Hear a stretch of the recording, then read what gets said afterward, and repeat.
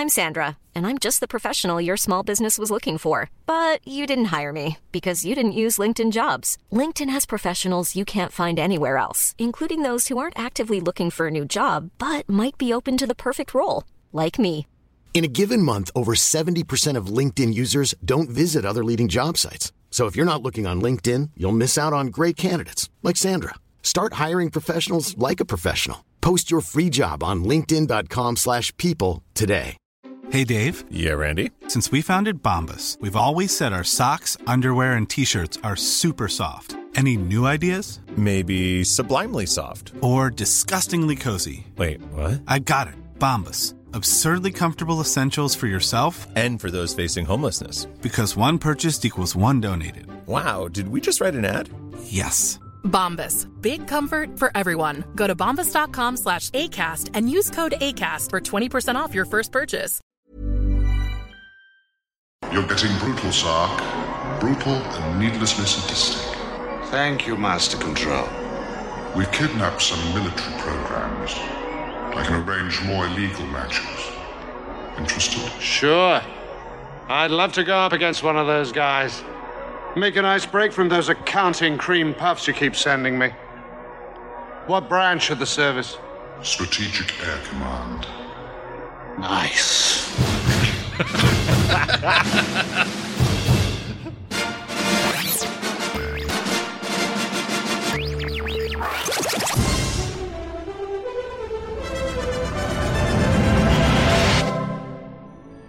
Finish the game! No! This is Film Sack.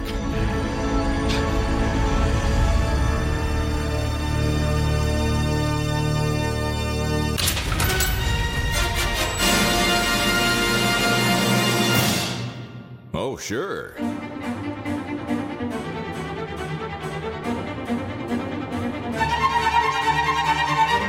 Welcome to Film Sack, everybody. Yeah, that's right. This is Film Sack, and it's episode 642. I'm Scott Johnson, joined today by Brian. He got hacked because his unhidden, non-encrypted password was master in all caps and huge text on his desk computer, Dunaway. Yeah, might want to check your password requirements there, weirdo. Oh, hi. Hi. This week on Film Sack, we're just minding our own business at our ex-girlfriend's corporate workstation terminal, trying to change our Disney Plus password and prove that John Lasseter made Toy Story 3 suck. When suddenly, we are dematerialized with a laser to the back and transported into the Matrix, the grid, where we're forced to participate in the digitized dead sport of Highlight with a chubby guy. No, he did. And it was mostly not our fault. No. Well, how about a multiplayer game of life-size Snake on light cycles until one of us becomes a hole in the wall for us to escape through? Not for you? All right, then. Why don't you just take a big thirsty scoop of source water with your strap-on frisbee and enjoy this classic sci-fi adventure from 1982. It's not a frisbee. It's a disc. Whatever movie. I don't pay a monthly subscription fee to use my imagination. End of line. I said end of line. Anywho. Greeting programs. I am the user known as Brian, and I am here to save you from the giant spinning head and to pass judgment upon those who do not have the proper pleasing body shape that is required to pull off wearing a full bodysuit for an entire movie. Chubby guy, I love you, but no. Go join the guards with all the shoulder pads. Old guy. Hey, I love you, but no. However, are you okay with being covered up completely? Except for the wise old face. Perfect. Hey, you. Flat ass. Yeah. How do you feel about being a total sarkin a-hole? And remember, folks, it's not body shaming if nobody should be wearing it. Nobody. Randy? Programs drink water. Do they pee? Where, Randy? Where do they pee? You don't want to know. Master Control. Yeah. Nice. In their little system dump. Their discs. Pee in their discs. Yeah, they're disc. Those are frisbees. Frisbees. I'm not stupid. They were frisbees. That is a brand. That's right. Yeah. The product is a flying disc. That's correct. It's the Frisbee flying disc. Get them today. It's them trying to pull a fast one. Yeah, a little bit. But also with us today, we have Randy. He's never been happier than when he's gulping down a Frisbee filled with Tron water, Jordan. Aloha, Scott. Brian. Thanks for joining me here in this completely digital world where we can leave all of our analog parts behind, with the exception of analog clothes that cover our analog bodies. End of line. Oh, also our analog voices. That's odd, isn't it? End of line. Now that you're here, I have some really good news for you. It turns out that you happen to be a brilliant programmer who basically built this place, and you're apparently really good at all of the X games, or at least the 3 X games we're going to subject you to in here.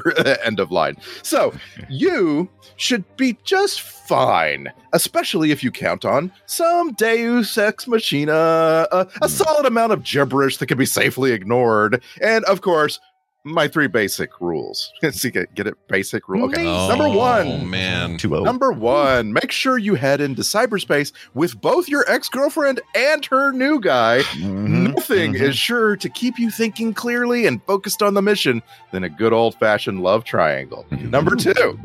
As you travel from place to place, remember, if you don't like the look or feel of something, you can just run away from it by hopping into one of the many cyberspace vehicles conveniently placed around the map by your enemy. Number 3, find yourself a big, delicious smelling pool of liquid cocaine and snort that shit right up. Just stay up all night and defeat the final boss. I just need to do one more snort. End of line. End of line. That's pretty good, doing lines. I like that. Yep. All right, with us finally, Brian. Don't know about you. I think them 2-legged ships look like one of them there Cylon deals Ibit. Yeah, it sure does. Or something from Black Hole.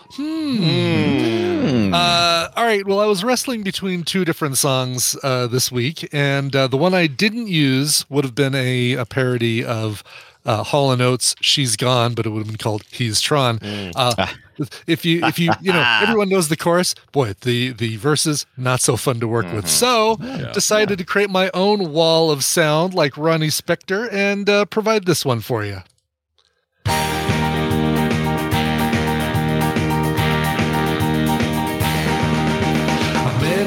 Monday after a light cycle win. Run, run. Somebody said that his name was Flynn. Run. Yes, a light cycle win. Yes, his name was Flynn. Then we played some higher lie. Run. I looked into his eyes and they were black and white. Run. I felt my circuits tingle when he held me tight. Run. Yeah, we're all black and white in a world made by light bright. Maybe turn it off and on. Run. Saxophone solo. Run.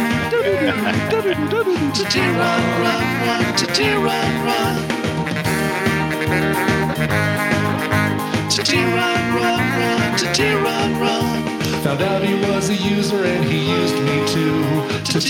Run. So I kissed him with some malware just to make him blue. Run. Yeah, and Tron makes 3, taking down the MCP. Then we send Flynn's ass home. Run. That was freaking great.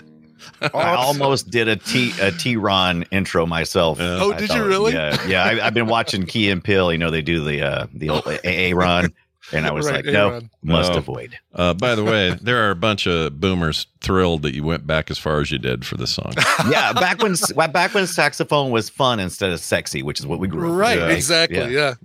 I seriously tried to find a way to find the MIDI of the Tron, like all of the Tron, and then plug it into a thing to have it play it as saxophone and use it for the saxophone. So I couldn't do it, so I just had to ad-lib it. That sounds like a lot of work. And look, our pay grade is not where it should be, everybody. So I understand. Well, we're talking about Tron, obviously, and Tron is a movie that is rad, and we all probably like it in some way or another. It's got its issues. We're going to talk about it today. But first, let's let Fake Fletcher explain. TRON! A computer hacker is abducted into the digital world and forced to participate in gladiatorial games where his only chance of escape is with the help of a heroic security program. Young Jeff Bridges and Bruce Box-Leitner are all up in this shit. Oh. Wow. Went far there. It. I don't know what happened there. That was Fake Fletcher. Yeah, that was Fake Fletcher. Right. It writes its own line. Yeah, I didn't do it. We're talking about the 82 classic Steven Lisberger film. He directed and wrote this, co-wrote it with a bunch of people. Starring Jeff Bridges, Bruce Box-Leitner, David Warner, lady what just passed away. Forgot her name. Let's see. Yeah, just like in January, she passed away. I was reading about that. That's our Laura, who, by the way, everybody else in Tron world was all like, my name is Ram. It is Ram. Yeah. I am Flynn. How are you? And all like, I am still Laura. Yeah. Just spelled differently. Lori. That's right. Yeah. That's all they did to change her up. But she just passed. Let's see, what's her name? Cindy Morgan. January. Cindy Morgan. Yeah. It's unfortunate. She was also in Caddyshack. Yeah. Well, among a bunch of other things, but she was busy. She got her start. Falcon Crest, my goodness. She passed away, and then her roommate found her. Came back from holiday. It was kind of tragic. I was like, man, that's terrible to read. It was awful. Anyway, multiple episodes of Chips playing different characters. Oh, goodness! And all of them kiss and punch. Yeah, many different flavors of Chips is what she was. Yeah, kiss and punch and all of them. Boy, it makes you wonder if there was like any other woman in like on the set in her world. Yeah, like she was like what only was it one like for her on this film? Yeah, no kidding. She was the only one that had the bodysuit. I was like, okay, that's fine. Oh, you know what? I didn't think about that. Maybe there was a. I mean, this thing did have a budget that was. They were over it. It was also low. They had a lot of stuff they had to fake. Maybe they didn't have enough suits. Probably a bunch of staff. Right, you can only afford men's suits. You can't afford form-fitting women's suits. Yeah. I think there might have been a woman in the arcade, but I'm not sure. So there might have been more than one woman in this entire film. There was plenty of women in the arcade. There's plenty of women. Yeah. Plenty of women in the arcade. So realistic how they all watch you play and then they cheer for you and grin. Yeah. Oh, I like that. I was wondering realism if that's in the arcade. Ever happened to any of you where you're in an arcade, you're playing, you're doing really well at something, and maybe not a crowd, but you get some onlookers who aren't friends of yours who just come and sit and watch you play to see how far you get. I did because we had the contest. The one where I won the digital watch playing Crazy Climber. That I had a crowd for that, but that was because it was a contest. Well, because it was a contest, they wanted to. People did it all the time at our arcade. I had some with. Yeah. Go ahead. I was going to say we had it all the time. I mean, it was pretty common if you were, but most of the time it was just people going, "Are you done yet?" Yeah, my turn. Yeah, and putting quarters up and stuff. If you look at this picture I just put on our Discord, this is from the movie. There's this kid there. Right. That is basically that's me at 12. Yeah. I'm like, you got the sweatband, the white shorts that pulled are up too short, almost to your thighs. Yep. Your socks doing the work your pants should be doing, but since they're so short, the socks are having to take over duty. Yeah, I got you. Super thin, exactly. Like I was so skinny then. That's about what I looked like. Yeah. Asteroids Deluxe, baby. Yep, everything about this rang true when they were hanging out. Did you in Flynn's pop the arcade. collar though? You should have popped the collar. This is 82. Would you have popped the collar? 82, maybe. Yeah, maybe. Why not? Yeah. I mean, I'm like 11 or 12. I don't know what I'm doing then. Who knows what you're doing? Sweatband. No, dude. Well, I mean, you saw Flynn playing. He got all sweaty. His shirt was. That was so sweaty. Gross. Playing Space Paranoids. Yeah, that's before we knew about air conditioning. Yeah, it was 82. It was rough times, people. We may as well get this out of the way. Gross. That's what grossed me out is how sweaty he was. That was. Gross. I was wondering if there was anything. Okay, so that was it. It wasn't them all drinking from the same pool, hands just sticking in there and. Like, did the Disney set folks really clean that water? I mean, that's a good point. Was in cyberspace. That's true, but from a production, all right. But Ibit has a point. The Pirates of the Caribbean. Come on, that's what was but Ibit has a point. From a production standpoint, they are all drinking out of the same little weird artificial space with water in it, and that is kind of gross. Sort of Disney hose or something. Yeah. Jeff Bridges was fine with it too. He's like, whatever, let's do it, man. Come on, let's get here. Let's get some water. Let's share some water here, man. Yeah. I remember though as a kid, just to speak about that for a second, I loved the idea of this glowy, drinkable, whatever it was, Tron water, we called it as kids. We were just like, dude, wouldn't we love to get a big glass of Tron water? Like it had a bigger effect on me than blue milk in Star Wars or think of all the famous liquids of your childhood movie days. Mm-hmm. This is it for me. Tron water is it. I didn't like Tron. Oh, what? Yeah, really? As a kid, you didn't. Oh, yeah. I guess we should probably start with that, right? The movie I doesn't. like Tron as a kid. The movie doesn't want to be like for kids or for family or really for anybody. This is a movie that's like about showing you something that you've never seen before for an hour and a half. You're going to see a person's conception of a virtual place. And like, you're going to be amazed by it because you've never seen anything like this before. But now it's 2024 and it's really hard to get yourself back into that mindset. Yeah, you need to. I think if this is like first time people might see it, it's one thing if you started with Legacy and you're like, okay, I'm going to go back and see where this all started. Then you can probably appreciate it for what it is. Legacy for most parts is a modern film with modern effects. And, even though it was 2010, it's been a bit, it looks real good. It looks like a big production that you would expect. John Lasseter was right about the 3D stuff. He was right. Yeah, he was right. That's where it was headed. And and anyway, the point is like, like I see this now. I may have been a weird kid, and maybe we can go around the horn and talk about our experience when we were kids. But when I saw this, a weird kid. Hold on. No, I think we saw the picture. We saw the picture already. Yeah, that was definitely me. A weird kid. But I loved this movie when it came out. I remember thinking.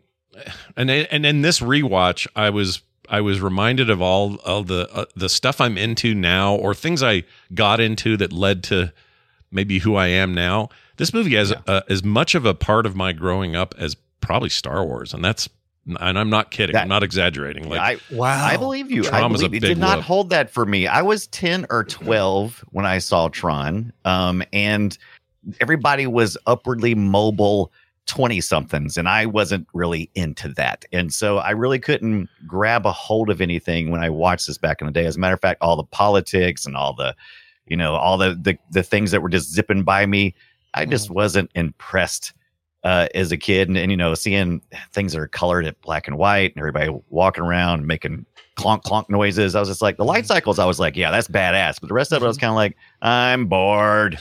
Turn something else on. I had pretty much the same experience. I'm trying to remember where I talked about this, if it was TMS or somewhere else, but we had this mall, Cinderella City, and the lower level was called Cinder Alley, and there was an arcade in there.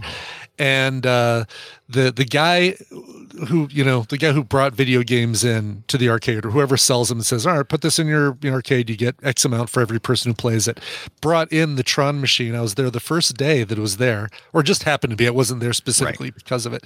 And but the guy was giving free play on the machine, but you could only play it once, or at least one time in each of the 4 things. So if you died really quickly, he'd let you play it again. But so I got to do light cycles in the tank and the MCP deal, and loved the game, hooked on the game. Like me too. It was one I kept coming back to after that day when they had it just fully installed in the place, and I'd go and I'd play that in Tempest. Those are my biggies. Yeah. And then the movie came out, and I'm like, all right, this is cool. Oh, look, there's the tanks. Oh my God, there's the light cycles. Oh man, the rest of this is kind of boring for a 12-year-old kid. Right. Yeah. See, and I think you guys are normal. I think you guys are kind of the. I think it is weird and boring for kids. I don't know why it glommed onto me now. I wonder what it was, but it was at the artistic elements of it that really drew you in, Scott, because you have obviously you have an eye for that. I think so. Maybe it was that, or maybe it was this sense of inside of there. You know what it is? It's worlds within worlds. I love the concept of you shrink me down, and metaphorically, a bit is a binary creature. Yes, no, yes, or you got like the different programs represented by individuals. It suddenly personalizes this. Otherwise, this guy's a spreadsheet in real life, but in this thing, he's like a breathing, living thing, and they're going to be. Do you think at the time, or even 15 years later, the idea of personalizing programs like really landed for general audiences? Maybe not, and that's why this thing bombed. Not 82. This thing completely bombed. It was like a horrible bomb for them. Disney stopped making live action after this for like 10 more years because this and Black Hole were both just like stinkers. Black holes? In terms of box office. But this one there's a sauce under the hood here it's more conceptual than anything, right? It's not even it's not even how it's executed. Yeah, it's glowy and you drink a lot of it, and it makes your suit light up. But anyway, that sauce I think was always there and always just needed a little bit of a push. And I'm not even going to stand here and say that Legacy nailed it. I will say this: yesterday I finished this. I had about an hour and a half before I had to go see Dune. Part 2. Yeah, you were required by law. Yeah, required by law. I love the movie, by the way, but listen to our pre-show. But anyway, I went, before I went, you know what? I'm going to spin up Legacy just because I'm in the mood. Oh, yeah. And I watched half of Legacy. And you know what? I was too hard on Legacy in 2010. I gave it shit for that horrible, the Jeff Bridges face was weird, and it is still weird. But in 2010, it was pretty good if you think about it. If they redid that now and said, hey, we're doing a remaster of that movie, we're just going to redo young Jeff Bridges CG and we're going to deep fake it, and I would actually be okay with that because it really does take you out. But that movie's badass. That movie's cool. I love Legacy, and it approaches the thing that I felt like Tron missed. Look, first of all, let me just say, Tron is an important movie. It has. When you look at the special effects they did, the CGI stuff they did in '82, I was like, at first I was like, wait a minute, am I watching a remastered version of this? No, I went back and looked at the stuff. I'm like, shit, they were doing this in '82. That is pretty freaking impressive. I mean, it was 5 years after Star Wars, and Star Wars had some pretty great. But not fully realized. Well, there was no CG in Star Wars. It was all practical effects, and you could argue, well, that's to Star Wars's credit because that stuff looked like shit back then. But what happened here was, and I really believe this director had a vision, and those he had around him, to figure out a way to make this look right and work. Now, I will say the weakest part is when anyone's standing around talking in those suits and that horrible glow effect is on. That did not look good. But anytime there were tanks fighting, those big scary ships floating with the two legs, the light cycle stuff, that shit still looks cool, man. Like, I'm actually going to defend the weird standing around blue glow because I liked it. That actually I liked more now than I did back then. I feel like it's like this. You forget it's black and white. You're like, you forget it's not black and white. You forget it's black and white, and it seems to. I mean, obviously they do some stuff when Sark Sark is going, throw him in the brig, whatever. But like where they turn them all red and orange, like brighter as he gets angry. But I do like how it pulses, but it feels like it's deeper than their skin would be. Like there are these recessed little channels with this light coming in. We saw a cleaned up, like visually remastered version of the movie. Yeah. It definitely looks better than it used to look. No but I went back and watched. I found original rip bullshit, and I'm like, because I thought they did a lot. They cleaned it up, but not to what I thought. I felt like mostly the titles were new. Like when they do credits, the names, who directed all that, those were all new and weirdly modern to the point that it was almost distracting. It was like, wait a minute, that's way too nice for what you're about to show me. But the film itself, other than being cleaned up, just remastered, they didn't do much else to it. And I'm glad they didn't, because it doesn't really need it. But you're all correct. Like, there's things about this thing that are still striking, and what I find striking today, even when I'm like, oh boy, that doesn't look right, that green screen's bad, whatever, I still go, but the tenacity of this shit. Look what you did just inside the tank controls of him flying around with one leg. And to the extreme they went to make a set that had all those lines and circles and circuit board stuff in it, and they established an aesthetic that still works, and it could have gone 20 wrong directions art direction wise. It really could have. And instead they reined it into something that actually works, still looks cool. And I'm noticing even in the new one, which obviously is a way more advanced effects thing in Legacy, there's still, all of it is an homage to that look.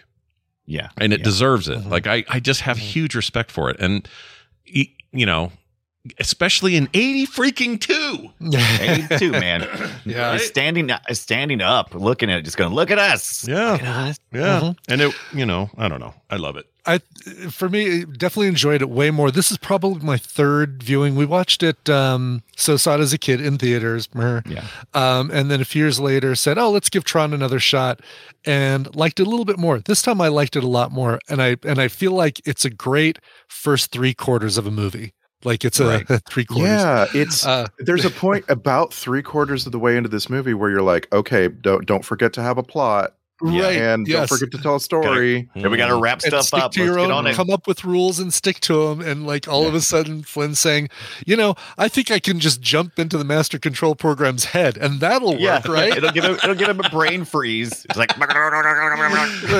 Yeah, you're right. then- Those things seemed cool then, but I think that stuff's like, it's pretty throwaway now. It's pretty dumb. Cut to, we did it, yay! Cut to, hey, I've got a helicopter, and credits. Oh my god! fast. The very last scene was the best thing in the movie for me. Oh, that I shot was is so- great. I because love that shot. You get to this point where you need to come down off of the climax of the film, and the characters are standing on the rooftop, and this helicopter pops up. It just pops up out of from the background, and you're like, "Oh, hey, we did it!" Yeah. Well, the idea Flying was in it as was fast supposed to at first sound like the something in the world, right? Or something in the Right. cyber world. And you're like, oh shit. And then there it is. It's like, oh Well, no, and then they close with, in my opinion, the best shot of the movie, which is a shot of a city, and you realizing that the city is kind of organized the way that circuit boards like a are. circuit. Big agree. Like the way they do it, it kind of darkens and speeds up, and you see traffic zipping around like bits.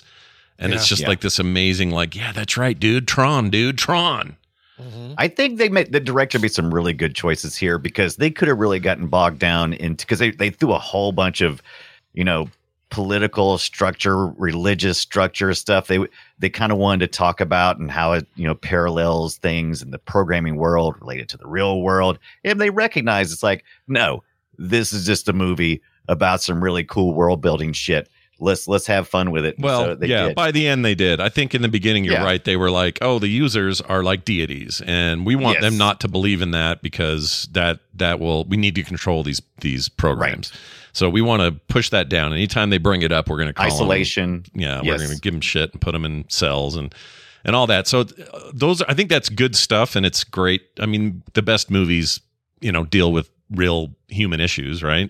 Right. But then this thing, to Ibbott's point, the final third just says, what if he just jumped in the head and we all got out of here? Let's just get at it. Come on. Yeah, what if we could just go anywhere we kind of want, even though, see, here's where it kind of breaks. If the MCU, Master Control Unit, I call it, not the Marvel That's what they call Cinematic it too Universe. sometimes. Yeah. That thing, if it's all knowing, all controlling, all whatever, and even can eke out into the real world and control people out there, or influence them anyway, it should be able to notice when Flynn is driving a tank in a little ravine. Please do not try to get into inconsistencies in the logic. Yeah, you here. can't do it. It's really dangerous, because they could go crazy. Like I'm excited about this Ares film, the third one. Yeah. Talk about timing. Like we get our first look at Jared Leto's costume in this thing yesterday. Yeah, he looks evil. Yeah, he does. I mean, and the costume looks evil too. Yeah.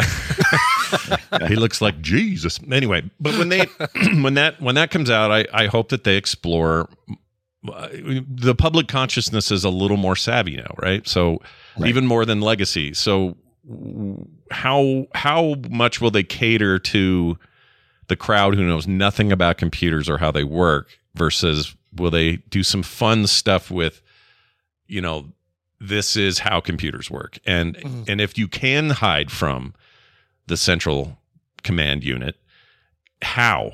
Well, you do that with encryption, or you do that. You know what I mean? Like, they play with some of those modern things that we know now? I don't know. As a society, we're definitely much more educated about that sort of stuff. In 82, I was just getting into, I didn't have any mainframe experience, but, I was messing around with, a VIC-20 and a Commodore 64, that kind of stuff. And basic. I had some ideas. Yeah, some basic stuff, but I was pretty ahead of most of the people my age working with computer stuff at the time. So yeah, I think we're a lot more savvy with all of that now. Well, and Legacy and Uprising both reflect the change in everybody's understanding. Like they basically, both Legacy and Uprising have seen Tron. Yeah. Right. But they also have seen The Matrix and so on, and they have like this like really advanced set of ideas. But they also, like, I was thinking about how, we watched Uprising when it came out, and like it's kind of stuck with me as one of the pinnacles of animated storytelling. And like, how'd they do that? Well, I mean, they put aside some of the stuff in this original movie that's so, I don't know, cheesy, or I don't know what unnecessary, probably. Sure, like, unnecessary. That's the word. Sure. Yeah. I've not watched any of it, and I have a hard time getting past the weird look of the people in the title card. Which one is that? The Tron Uprising. Uprising. Tron Uprising. Yeah. The art is weird. You're not wrong. It's weird. It's also, it throws me a little bit because it's Frodo is the main character. Elijah Wood plays him, and that's all I can hear is Frodo. It drives me a little bit nuts. I don't know why. That's a me thing, but it is a very cool story. Like, it's rad. Okay. But that art is freaking a weird choice. Every screenshot I find, everybody's just looking directly at the camera, like nobody knows how to draw somebody looking to the side or 3/4 view or. Yeah, it's very odd. I felt like they were going for almost like a what was the liquid television thing they turned into a movie? Aeon Flux. Aeon Flux. It does have a very Aeon Flux look. At least, from what I see in this, it has an Aeon Flux look. Yeah, but it's. I mean, I fully on board with telling all my friends to watch it if they haven't, because it's very very good. Yeah. They should have kept going. It just, again, Tron is this weird property where once in a while Disney will get a wild hair up their butt and go, well, there's some money to be made. Let's make more Tron. It seems like the people are eating up the Tron, and then they don't get the numbers they want, and they go, well, I guess we'll put it on the back burner for 1,000 years. And I hate that. Like, keep making Tron shit. Tron is cool. I like Tron. Yeah. Like, give me more.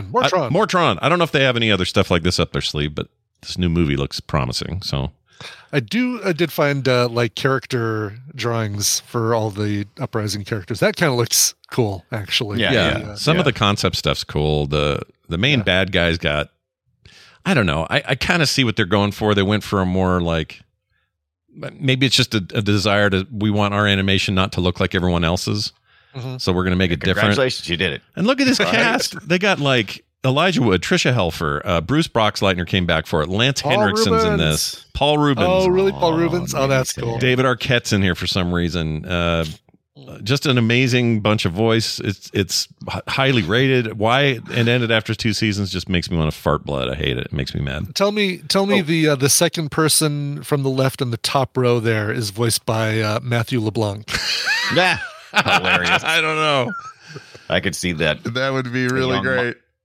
That's funny. I guess it's Matt LeBlanc, Matthew Perry, Matt LeBlanc. It is. You know what's great about these though is that Jeff Bridges is definitely Jeff Bridges. Yes, it's so clear. Like they started with that one, said, "Look at the cool Jeff Bridges." All right, now create 9 more characters that are in that style. Yeah, and you got like, I don't know, like some of this emo kid with the white striping down his face, and he just looks like he's like, "Shut up, mom. I'm not doing what you want me to do, mom." You got your blue hair in my face. You got Spock there, sort of looking dude. Bottom center Spock. Yeah. Anyway. What's great about Tron Uprising is that it tells a lot of stories about the characters' relationships to each other.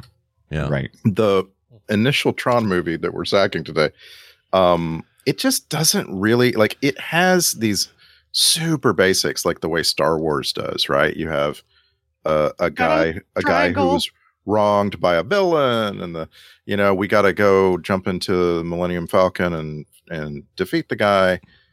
But like, okay, yeah, the woman was with him, but now she's with this guy, and they're all fine. We're all fine with it. Yeah, and it never adds any kind of conflict or interest in those things. It just, the movie tells you those things. Yeah, right. Yeah. There's nothing to be made of the characters' relationships with each other. Flynn's relationship to our villain here. It never evolves. It's never explored. It's like they never even really, like they have a couple of chats Yeah. They don't actually, nothing changes, right? Yeah, they just restate the conditions that they're in under, you know? Yeah. Here's my understanding as a kid. The outside world had almost zero relation to the inside world. I didn't understand until later. I understood that Jeff Bridges got sucked in, right? I understood that part, but all the characters met along the way, like Tron, I didn't even get that was the guy outside in the real world. I was just like, oh, he met a cool little program, and now we're going to to do this. And the bad guy. I'm glad you said that, because I read some old reviews. And you know, a lot of them were like, "It's a visual feast. You're gonna be amazed. Things you've never seen before." And then a lot of them were like, "This movie makes no sense. I have no idea what was going on at any time." And I'm like, "Wow, there were movie reviewers in 1982 who just couldn't grok what they were hearing in terms of story." Yeah, right. And okay, I get it. Like, it's a little bit complicated, and it's definitely unusual, right? Yeah. But you're saying like, it was like gibberish, basically. Well, I wrote this down here. It probably supports Dunaway's take. I wrote, these are my notes exactly. Narratively, it was weird for me as a kid to understand why Flynn is the main character in the movie, but it's about Boxleitner's character. Like, Boxleitner's program the whole thing's named after him, right? Right. Why did... I wish the name of the movie represented something more grand and like meaningful to the plot. You know? I mean, I'm glad it's called Tron now, because Tron's a cool name now. Yes. Right? Like, it's usable, it's single syllable, like, it's fun, it means something to us. So if this thing was called Clue, we'd all hate it, because first of all, it would sound like Clue, the other movie, and the board game, and that would be annoying. There was a clue in this, by the way, but go ahead. But that's Jeff Bridges. That's my point. Yeah. That's my point. Yeah. You can't call this movie CLU. Right. That's just weird. Or maybe you could, and we just all wouldn't think about it now. I don't know. What's that other dimension where they called it Clue? Maybe everything's fine, and there have been 15 Clue movies. I don't know. Like, I didn't even get that the old man in the movie in the world was the same old guy who started everything. Oh, it really confused me when they revealed. It's like, don't look behind the curtain. It's the old man. Yes. He was the old man the whole time. Wait a minute. Wait, this is the Barnard Hughes character. Yes. Oh wait, which one? The MCU head or the Walter other? Gibbs. The old guy. So head? the spinning head. Oh, when he different head, dies. I That's thought you were about the Bernard Hughes, right? No, different old man. No. Different guy. Yeah. Yeah. So that's who's in the spinning head, freaking head? MCP was just. I think there's no real world equivalent. But he to the fades MCP. out. I thought it was a duality of his character. He's the Gibbs only one was both the that good doesn't and have the duality. bad. No. Yeah, I don't think that's correct. He's inside the world and outside the world, and he's in the Tron world. And he is. Yes, but he gets to talk to Sark outside the world. Yeah, he's your penis. Gosh. That's your penis head guy. This guy, right here. That's your old guy. That's his equivalent. I get that, but he was also the guy in the head. Was he? No, When he fades out, when he finally stops spinning, and they do a little close up of the wizard behind the curtain. He fades out, and I thought it was just a rancid old man's face. I didn't think it was him. It wouldn't make any sense. It was a big lawnmower man face. Yeah. Why would we have some random old dude face? No, it has to be him, right? Well, it's possible. I don't know, it's possible. Now that you're saying it, I'm questioning my assumption. I am too. I thought that guy just had that Gibbs just had his equivalent inside was was penis head. Yeah. Right. And then outside was I figured Sark's former partner that he initially Dillinger. gave. He screwed him. He started Dillinger. Dillinger. He started everything. Not Dillinger, but the other guy. Yeah. Right. Yeah. And I always thought I always thought Dylan. Well, so the voice of the MCU. Wait, what is it? MCP. I keep wanting to call him control unit. program, not unit. Yeah, I keep saying unit. Right, unit. The voice of him is Warner, just modulated. And so when that peeled away, I thought we'd see a version of Warner in there, but because Warner was represented by that other character, now it's all kind of confusing. You know, I just took MCP as to be this creation that is the link for Dillinger to the Tron world besides his programs, where basically he is the ultimate program, and did not have a real world equivalent analog version equivalent. Right. Yeah. Well, I wondered about that because Flynn had talked about Dillinger as being he's just a hack, right? He can't write his own shit. He's a hack. And so I was like, how can you write a Master Control? He probably couldn't. And then I was like, maybe the old guy wrote it and he just hijacked it. And I'm like, I don't know. Corrupted it. Yeah. Right. I see. And I'm like, I see. And that would lend credence to it being another Walter Gibbs face kind of thing. That's right. Saying. That's true. But yeah. It doesn't matter. Like this is it's a very interesting thing to get hung up on because the MCP has gone rogue. It's its own person. Right. Yeah. And so these representations of people in cyberspace, they are a person, also a person in the real world, but they don't have to be, or at least I didn't feel like they had to be, I felt like every program represented the individual, even like, what's her name? Laura. Every program looked like you. I like that idea. That was kind of fun. And again, it's 2024, and I can't stand the idea that a program is only written by one person. This is 82, though. There's no program only written by one person. Well, back then, I mean, 82, especially in the video game world, that was just true. Yeah. Everybody, every game was one dude. And that was not unusual. In fact, it was come much later where it would be teams of people. I don't know about business programming. That could have been very different. But I kind of like this idea that, Boxleitner made a little utility. And the utility was to keep stuff in check. And there's something about that being represented by this heroic figure in the world but it's, again, so upstaged by Flynn that it's not about Boxleitner at all. Like, that's my biggest narrative problem with the film, even to today, is that Tron himself is he's not cool. Not important. No, he's not cool. You got to have your, you got to have your swashbuckling pirate, right? He's running around with his money on Falcon, right? He's the Han Solo. That's what he is. He's just having fun. Yeah. Having fun. Yeah, I'm trying to think of another film example. Star Wars is not quite it because Luke Skywalker is so prominent in the movie. Isn't called Luke. I just think of Star Wars because of the threesome, the two guys and the girl. What movie did you say? Star Wars. I think the threesome. There's two guys and a girl. That's it. It's just all the only reason. And a Death Star place. And a Death Star place. Yeah, I saw it coming. A pizza Death Star. Mile away. Yeah. Anyway, you fly into it and you blow it up. Sure. Yeah. Sure. Did you guys notice the little Pac-Man?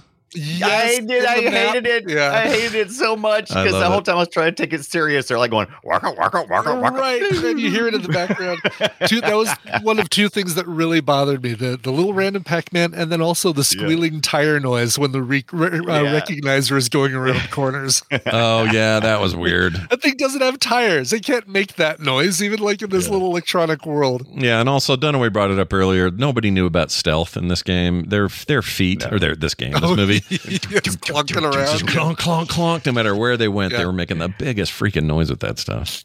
I'll tell you what I did like is, when Flynn is kind of walking, he's been separated from the rest of the group and he's kind of wandering around. He's about to meet up with Giant Penis Head.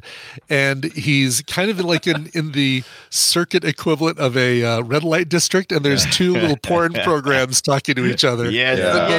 I needed more of that. And matter of fact, when that happened, it really made me remember that this felt like rotoscoped 70s Ralph Bakshi. Oh, yeah. And so I was like, this feels like Cool all World and stuff like that. Very Cool World bit there. Yeah. Sure. Mm-hmm. Also, there was a lot. Okay, so here's the other thing that there's a whole thing about Lasseter being inspired by this film to jump hard into CG and then be Pixar and all the rest is history. And I don't doubt it for all those reasons, but I also think there's another very key story reason that Lasseter finds his roots here, and that is that this is a movie about let's represent otherwise immobile, inhuman objects, like he does with Toy Story and Cars and Bug's Life and anything Lasseter ever headed up over at Pixar, and lots of Pixar stuff without him even.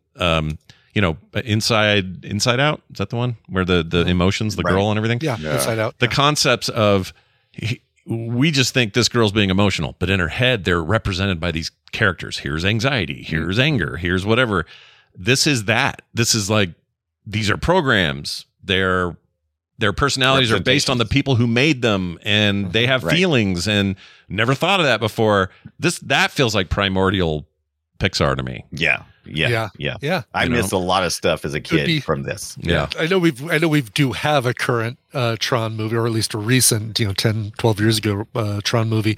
But if they were to make Tron now, these would be apps. Like you'd have I'm a banking app. Oh, I'm a Yeah, they're a little bit more individual like that. Yeah. No, that's good. Yeah. That's interesting because will Ares mess with that, or will they be interesting if it does, because Legacy didn't, right? Legacy still kept it I need to see Legacy. Yeah, again. watch Legacy again. I think you'll be surprised at how much maybe more you like it outside the hype bubble, but also you'll see where I think they went too light and assumed we were dumb, and then in a couple of places were smart about the way they did things, and then also the soundtrack is insane.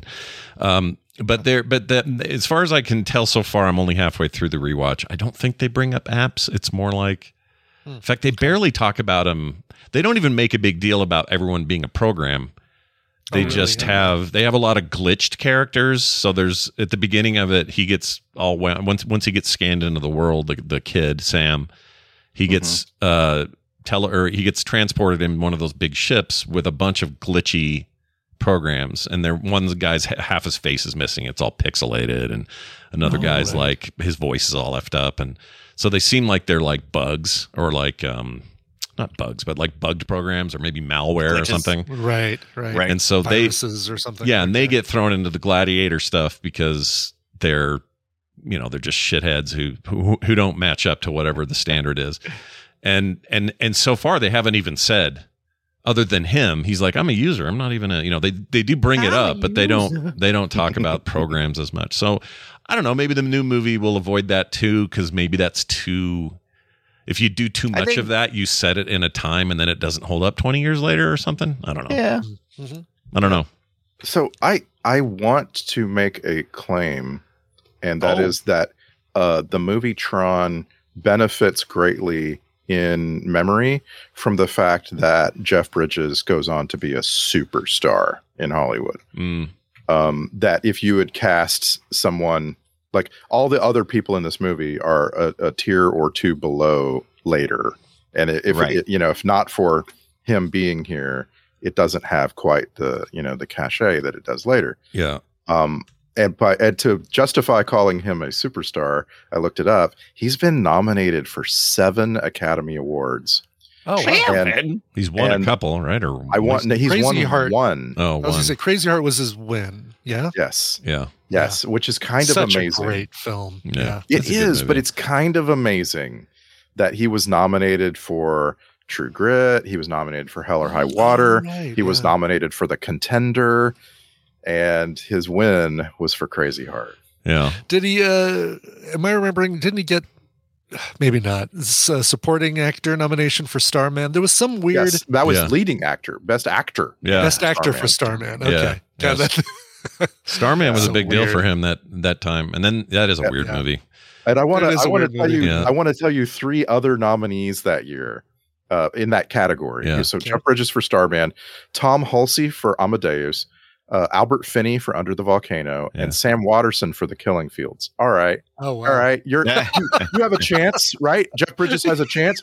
No, he does not, because it also includes F. Murray Abraham for Amadeus, and F. Murray Abraham wins in a walk. Yeah, he killed it. Movie. He killed it. My gosh, this guy was meant for Hollywood. He started in 1951.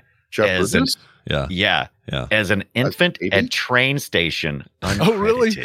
Yeah, I'm like, holy cow. I'm sure it was something with his dad. He's a family. I was going to say, he was born into an acting family. So. Yeah, he was. Mandelbaum. But they didn't waste no time getting this boy in front of the screen though. It's like, he's an infant. Put him in front of the camera. Let's do it. Him and his brother Bo. They just it's one of those families. I mean, Bo never quite reached what he did, but even he's really kind of deserved more accolades. Like I realize you just always think of them as the Fabulous Baker Boys, but Bo Bridges never turned in a bad performance. No, he's great. Everything he ever even did. in Stargate, he was the replacement general when I forgot the guy's name that passed away.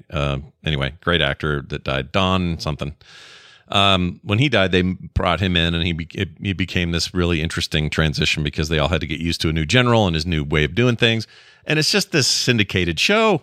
science fiction thing that people watched on weekends like TNG and stuff. But there's Beau Bridges just freaking killing it every week. Yeah. He was so good. And I'll defend Fabulous Baker Boys too. I think that's looked at as one of these 90s throwaway sexy smoky saxophone kind of movies.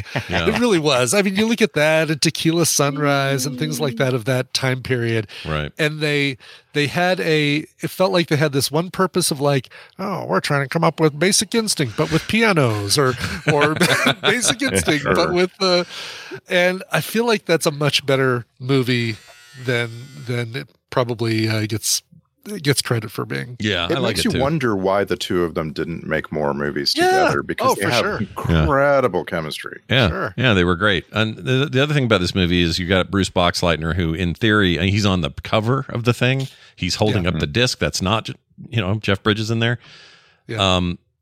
It's a fine career. He's Babylon 5, very good in that. That's a really good career there, baby. Yeah, he's still working. He's in this.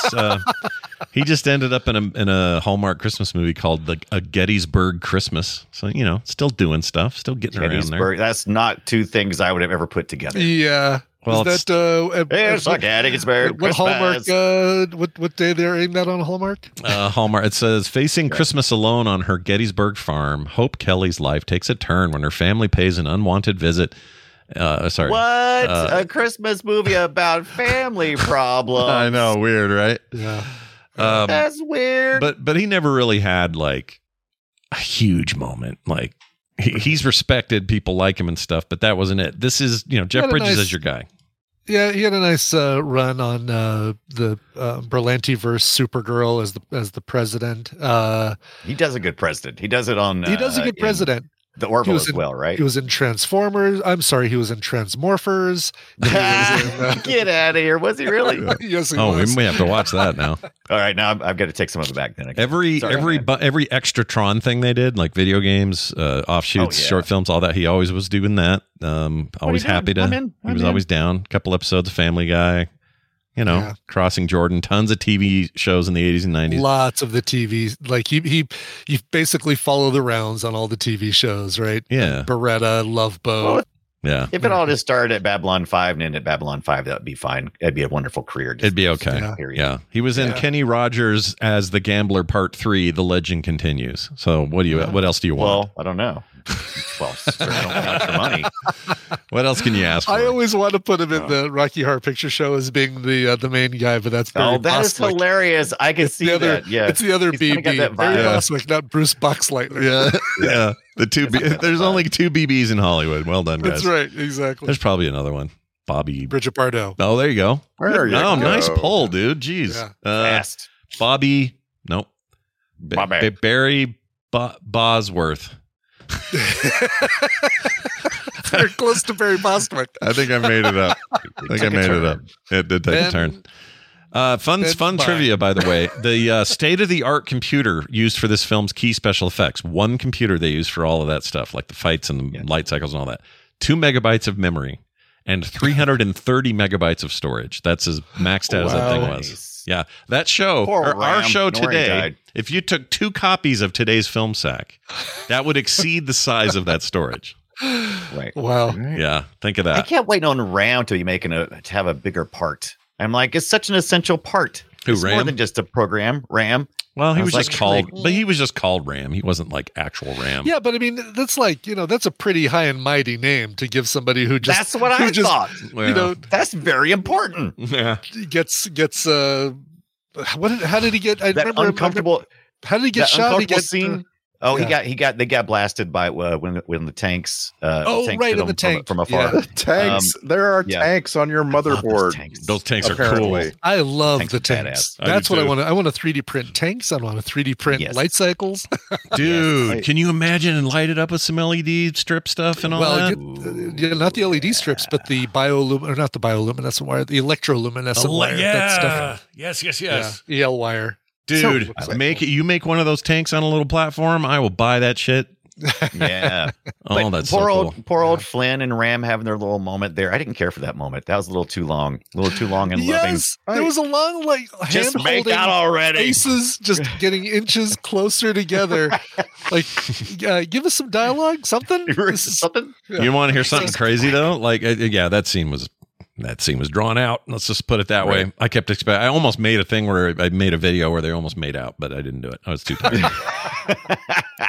This movie was a complete commercial failure. We talked about that at the time. Yeah. Obviously, long tail a little bit better, but the arcade game, which is the thing, I feel like Ibit, you're like you're patient zero for this problem. The arcade game proved to be a tremendous hit despite this failure of the film. And actually, in the end, outgrossed the movie, made more money than the film did. I don't doubt that. Yeah, yeah. I mean, if you put a gun to my head and ask me to pick one or the other, I'm picking the game. Yeah. Don't even really need a gun to my head. You tell me, what do you like better, the Tron video game or the Tron 1982 movie? I'm like, video game. Yeah, absolutely. And the worst thing about this movie, even that year, was you'd think it would have just swept all the effects awards, but they got disqualified.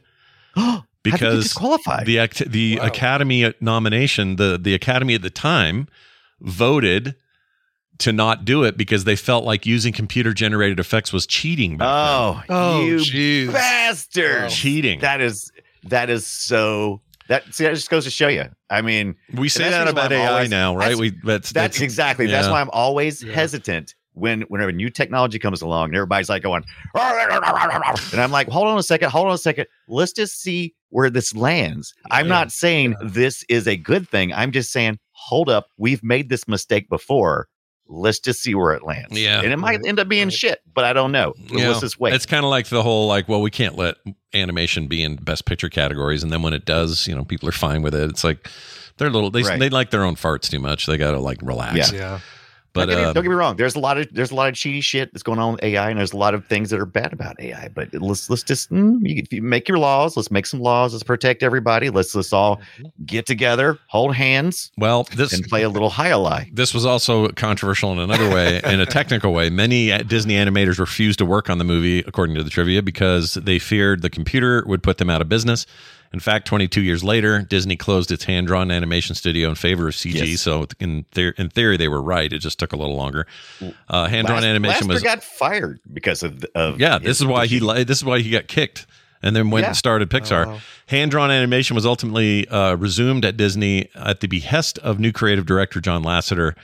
Speaking of which, who was the head of Pixar, ironically a computer animation company. So pretty twisted little set of turns and.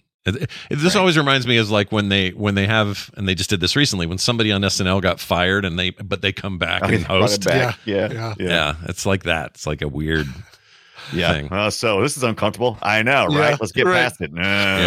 Whatever you do, don't Google me. Yeah. By the way, I did find Tron tanks on several different 3D printing sites. One of which is a tape dispenser. Oh, that's what? Great. How? Wait, can you put that in the thing? I want to see that. I put it in our Discord. Oh, you did? Okay. Chat. Hold on. Yeah. Oh, there it is. What?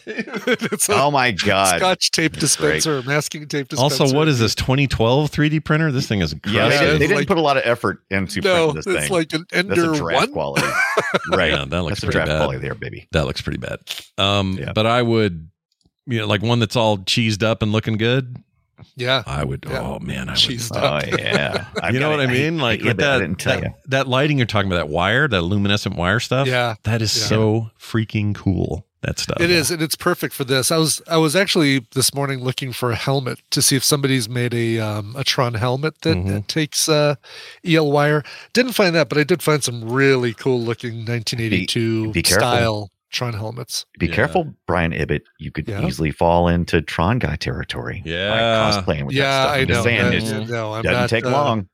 Yeah, no. You saw the GIF I put and shared put it in our chat. But this is something you can buy on Etsy.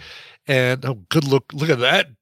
Yeah, freaking URL character link. By the way, do you guys remember when I got to interview that guy on ELR? The Tron guy. Tron guy? Love it. Yeah. He ended up on South Park. That guy was a big deal for a minute. Yeah, he was a force. Oh yeah, look at that. That's cool. It's really cool. Like it's a modernized version of it. Yeah. Yeah, but it's still pretty retro looking as far as the style. The overall shape and stuff. I was trying to figure out what they were the costuming is interesting too in this movie. And did anybody play Highlight besides people in Miami during the 80s? And was that just the only, the big scoop rich hand college thing kids about? at Denver University did. I heard about it. Yeah. I So I hearing mean, about it at the time. it's not a very popular sport, but it was of the 2 Academy Awards that it was nominated for. One of them was Tron for best costumes. Okay, interesting. And it lost to Gandhi because Gandhi won every. Gandhi swept. Yeah, that was a big. But it should have lost to Victor Victoria. That was the best costume that year. Yeah. The other one was best sound, and it lost to E.T. Oh wow! Oh, that's some good. Boy, they had some stiff competition. Yeah. Losing to all those things is fine. Yeah, that is fine. Yeah, but you could make some of these, by the way. Sorry, I'm getting all excited about this 3D prints. These are light cycles. We need to be doing a video show right now. Yeah, these are very visual things we're talking about with Tron, unfortunately. Yes. But I've already downloaded those. I don't need to buy the ones that they have. Oh, God. Look at the recognizer in the background of that first photo. Though. Yeah, those things, dude. They still scare the shit out of me. I'll tell you what. There's sounds in this, and I'll play them later. But there's sounds those things make that give me anxiety. I'm like, those things are looking. They're looking for you. Mm-hmm. Yeah, get away. Yeah. Boy, did the Matrix just steal everything? Go ahead. In the game or in the movie, that Space Paranoids game, you're basically running around shooting those things, those recognizers. Right. And you've got crosshairs, which are focused right on the thing, but you still apparently have to move, raise your gun until you finally hit it. Yep. That part seemed a little. It's a little weird. Really hated. I love Jeff Bridges. Sure. But man, when he's trying to pretend like he is flying that thing. Oh yes, right. I was like, okay, you're going. I love how he's over grinning and he's using his shoulders. Oh, I love it. It's a little too much. It's a little much. I mean, you could tell he was in a room that didn't look anything like that. You could tell. You could for once you could really tell he was acting. I'm like, oh, okay, he's overacting. That's I get it. And he seemed like he was having a fun time. I mean, I give him that. He was playing Coleco football, by the way, in his office. Yes, he was. Yeah, you notice that? Oh, by the way, this is my favorite little moment of him. Let me put it in here. When he does this fall, it makes me laugh every time. I can't. Like the catching himself. There's just something about the way he's fallen. It's so stupid. I just love that. But there's the one piece of trivia about him that I'm going to say deserves some scrutiny. Is this one. Jeff Bridges produced too much of a bulge in the crotch area of his computer outfit. So he was forced to wear a dance belt to conceal it. The Big Lebowski. I would actually believe this because there was a couple of shots that were like crotch shots, and I'm like, there's nothing down there, is what I was thinking. You're smooth like Ken doll. Too funny. You are very smooth like Ken doll. like dolphin. Yeah. Why is it perfect if it's Russian? I don't know why it works. I don't know. That's funny. Oh gosh, what else can we say about this thing? Did you think of the Wizard of Oz when you were watching? Yes, it? A little bit. Yeah. Did. Oh yeah, because you have the duality of the full color world and the black and white world, reversed in this case from but also when the MCP stops and it's old guy shrinking back, it's like, oh, man behind the mirror. Okay, cool. And then their trip there is very like Tron water, weird ship. Strange thing on a string, in a lot of ways, this movie lifted. Like, if this movie lifted anything, I think it lifted from that. Right. Yeah. The trope is called "And You Were There." And you were there, and it's not actually used very much. Like, this is a trope that really only has to do with the Wizard of Oz and Tron, and maybe I had another example and I've lost it. I don't know. Alice in Wonderland. Alice in Wonderland is the original framing device for Wizard of Oz and this trope, right? Yeah, the Tron. That's right. In this case, he's her. He's Alice, and he's gotten sucked into the thing. And even though he was a hacker computer guy, he didn't know he was going to get into that world and be walking around in side circuits and talking to other programs. Like, That's very Alice in Wonderland, I think. Greetings, programs. Yeah, greetings, programs. That's my explanation for why I love the final scene in the film so much, is that there's just it's practically a ripoff of the Wizard of Oz. You were there. Oh my gosh. Yeah, I felt like that. You know what else is funny is I used to want David Warner's desk so bad growing up. I wanted that desk bad. With it's basically a big touch screen. I thought that was so cool. And now I've used enough virtual keyboards that I do not want that desk. I want a regular keyboard. Yeah. Right. Yeah.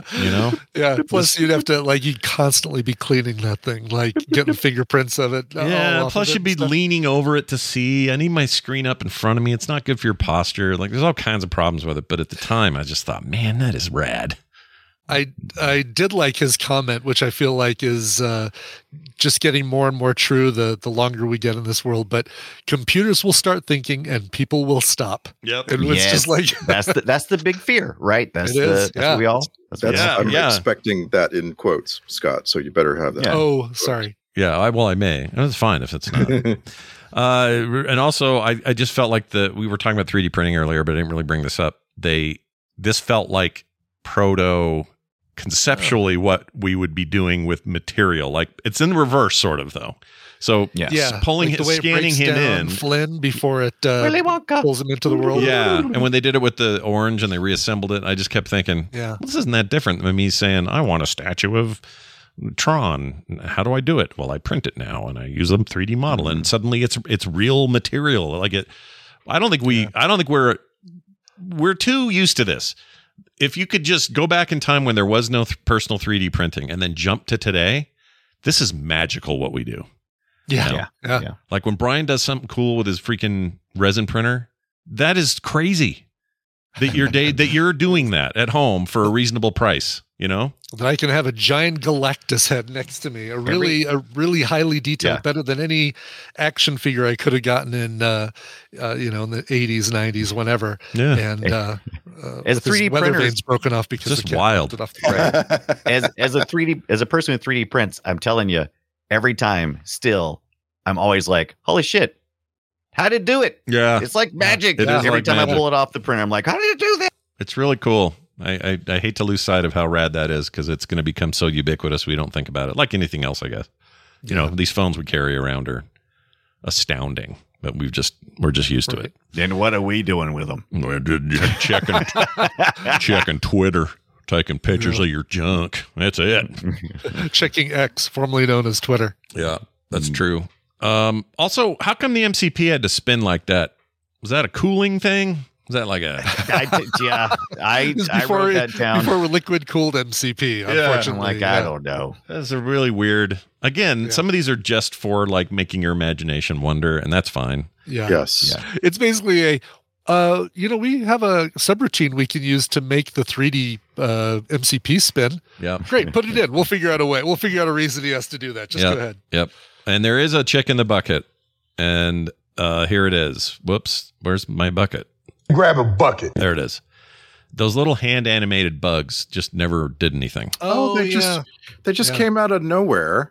Yeah. Right? Yeah. It was this really cool thing where somebody had figured out how to animate them rising up out of a motherboard. That's when they called down the hall and said, "Hey, Fox and the Hound guys, we need some help with hand animation because the rest is CG." It's really weird because because we had two different CG companies that were working on this, and they did a pretty good job of matching those two things. But then you had this third party one scene. We're gonna draw some shit, and that was just it. It's just like a cartoon. I'm guessing there was a deleted scene. Because they may have drawn it out to send it to as. Yeah, there was a whole section of that Tron game that was all about those spiders. You're fighting those spiders and they multiply and things like that. And it feels like, so this had to be a bigger deal in an early draft when they were making the video games in tandem with the movie and said, we're going to have a big scene with these spiders. Great. Let's put it in the video game too. Yeah. And then they took that scene out probably. Yeah, that's what that feels like. I bet you're right. And of course, that it's a trope. By the way, oh, is it? It's a trope that I feel it's relatively new, so maybe Tron started it, and that is your computer bugs look like actual bugs. That's so clever. Buggy bugs. Yep. Oh my gosh, Brian, Yeah, what? Sorry, I just saw I hadn't looked at it yet. The model of the two-legged, what are they called again? The recognizer. The recognizer. Dude. I'll always call them intruders by accident. I need that shit. I know, isn't that thing sharp? That is so cool. Is that using the lighting wire or no? Or is that just paint? No, that's just painted, but they did a great job with the painting, like making it really good, clean, sharp. Tape and airbrush or something. It also looks like there's gaps between, like the buffer gaps between the pieces. That's cool. Which is great, like, is that thing is like hitting a wall and then a shorter wall and then a shorter wall, just getting smaller and smaller. Beautiful. So this I'm going to give you something that might require some scrutiny, but it feels like it'd be very easy to prove. All right. I'm just waiting for a sound effect. There you go. Thank you. Very good. Yeah. IMDb says the 20th anniversary DVD edition includes a deleted love scene. Tron and Yuri go to her apartment where she pushes a button on the wall. The walls disappear and her uniform changes into a different costume. Tron asks her, "How do we get into the I.O. tower?" She replies, "First, you have to go all the way down," as she moves her hand down Tron's body. Really? I was hoping that they would have an I.O. sex joke. Wow. I was also hoping you was going to say Flynn and Ram had a love scene, but dashed. Wow. It's like, I guess it's easy enough to prove if anyone has the anniversary edition, but it just feels like whoever put this in did not see the rest of the film and said, "Yeah, this will fit." Yeah, that's funny, man. Yeah. I kind of want to see it. I just need to know. I need to know. All right. Well, here's what I need to know. Are these clips any good? That's the need to know basis. Sure. Or something. I'll tell you. It's a terrible transition. Let's play them, though. We got a few here. Let's start with this one. This is Tron saying nice. Nice. Oh, no, that's David Warner. Sorry. That's it, yeah. Sargon asshole. We don't say enough about him. We've seen him in plenty of Film Sack movies. He was an amazing actor. His death sucked. And I know no one can live forever, but David Warner, rest in peace. That guy was great. Can't play these video games. I can't play these video games. That was the nerd. Why does it sound so much like Mark Wahlberg? Oh, yeah. I can't play these video games. Oh, weird! Randy, weird. That's weird. Wow. That sounds just like him. I can't play these video games. What the heck, dude? Dude was like 5 years old when this movie was made, and it sounds just like him. I think I found a transformer. All right, what's going on here? Hey, what's been going on in the other sectors? I've been stuck here for 200 microcycles. Microcycles. It's like, shut up, dude. Really, that's the other. That's a big question I had. Script with just a few key edits. Do you think in Tron world is time moving differently? You know what I mean? Like yes. Okay. Oh yes. According to that quote, yes. Yeah. I mean, if he really, So Jeff Bridges is probably just sitting there on his chair, halfway back on his chair for like a second before he's redrawn back where he was. Yeah, because it's all if it's all micron or not microns, microseconds. Well, no, there's a word. Or are you talking about milliseconds? That's nanoseconds, millisecond, all that. Yeah. If that's how we're telling time to them, it feels like normal time passage, but for us, it's instantaneous. Kind of, I don't know, space time equals MC squared. I was curious about that when he first got back. I was like, oh, he's going to run around. He's going to go like, "I'm back after the big adventure," and they're going to go like, "But you just left." Yeah. But it didn't happen. I think he kind of did. They weren't overt about it, but he was in the same clothes, the same position, the same place. And the only thing that doesn't the programs communicating with their users from the towers, that would have to be in real time. Oh, especially because of the voice. Yeah. If there hadn't been a narration, like if Box Lightner wasn't going, "Hey, I got a thing for you, send me your disc," like if he wasn't talking and it was more like a a built-in sort of statement, then I could see it. But you're right. That's the thing. The movie wasn't that concerned with that stuff, but no, I like shit like that. It really wasn't, and that's to its benefit.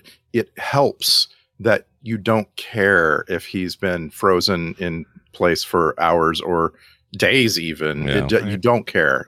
He's popping back into existence a nanosecond after he disappeared, and that's fine. It doesn't matter. Yeah, it doesn't really matter. You're right. If a Jeff Bridges is falls in the computer lab and no one's there to hear it, does he make a sound? He just makes a Yes, or whatever he did. It's Jeff Bridges, he definitely makes a sound. Yeah. I remember as a kid, the first time I saw it, I didn't know what was going on. Second time I saw it, you see that thing behind him, and you're just like, dude, don't sit there, dude. You're gonna get sucked Right. in. It's like the worst. Like you're sitting in front of a loaded gun. Yeah, it's scary. Yeah. And the new one, Legacy, has one too, and it's the same feeling. It's like, dude, do not sit there. Let me at him. Is this clip? Let me at him. That's the spirit. That's the spirit. Let me at him. Let me at him. Let me at him. Sounds like our Willem Dafoe from last week. Let me at him. Let me at him. Dude, that was so weird. I kind of dreamt about that the other night. He freaked me out. Here is Ibbott's date when he asked her to prom. Okay. Oh yeah, good. She was Glad into you it. chose that one. Yeah. Instead of no, it was a lot of no. I'm not going with you. No. I do see, and again, that one, that's a placement of a thing that is very inside baseball. Who knew what bits were like, and knowing the binary thing of yes and no, like there was basically also, a 1 and a 0. You know. Also, the nature of the character that is bit restricts it tremendously. Like you can't really use it for much of anything. No, it's not using. Yeah, exactly. What do you do? You need yes and no answers. And that's it. Like that's dumb. But I still kind of liked it. And I gave him an excuse to have a throbbing CGI floaty thing. So, they got to have that. Let's see. Oh, and this is your date getting real excited. All right. That's what do you say? Apparently, Yes. in the pantheon of film sack, that was my one good prom date. That was the one prom date that went well. Yeah, you seem to turn out all right in this one. She was only yeses and nos. So she's kind of boring, but whatever. Yeah. Here's Clue's death in Tron. That's when Clue died. Wow. I love this scream. Was so much fun. I don't know why I yelled like that, but that's when Clue died. Apparently died while having an orgasm. Yeah. Well, then we find out in Legacy, not really dead. Right. Clue lived. And he's a bastard with a very poorly CGI'd face. All right. When Jeff Bridges has to poo. Yeah. Wow. Yeah. That's when he was getting tortured. Sore throat from listening to that. Yeah. He can get loud. He can. I feel like Jeff Bridges has done that in 100 movies, though. Yeah. Mm-hmm. Oh yeah, he does it all the time. It's his deep. Yeah, it's his deep heart hurt. Yeah, it's because it's just your opinion, man. Here is what's this? I don't know what this is. Hello, Mr. Dillinger. Thanks for coming back early. No problem, Master C. If you've seen one consumer electronics show, you've seen them all. What's up? I like that he got back from CES. Yeah. It's in Vegas. It was, Westinghouse had a new TV and Right. Pretty much the same thing. AI and everything.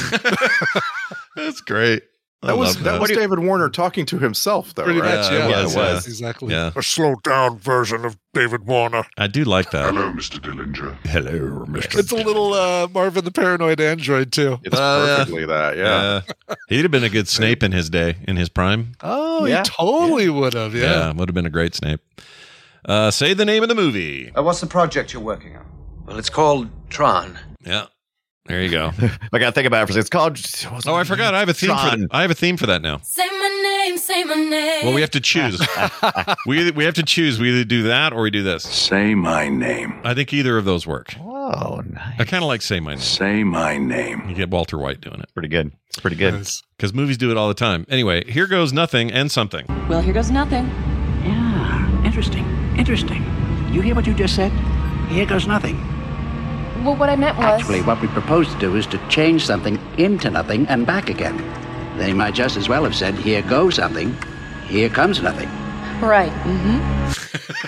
Thanks, Professor Splaining. We appreciate the lesson. Old mansplaining? Is that what that is? Yeah, that's what that was. He was a famous actor for all sorts of serious stuff, right? This was like a weird thing this is like Alec Guinness doing Star Wars in a way. Yeah. Yeah. I don't know what I knew him from. Bernard Hughes. Let's see. Bernard Hughes. Bernard. Oh, Lost Boys, Sister Act 2. I guess maybe not that serious. Doc Hollywood. No, that was later stuff. Yeah, that's like the stuff we would know, right? Anything before then?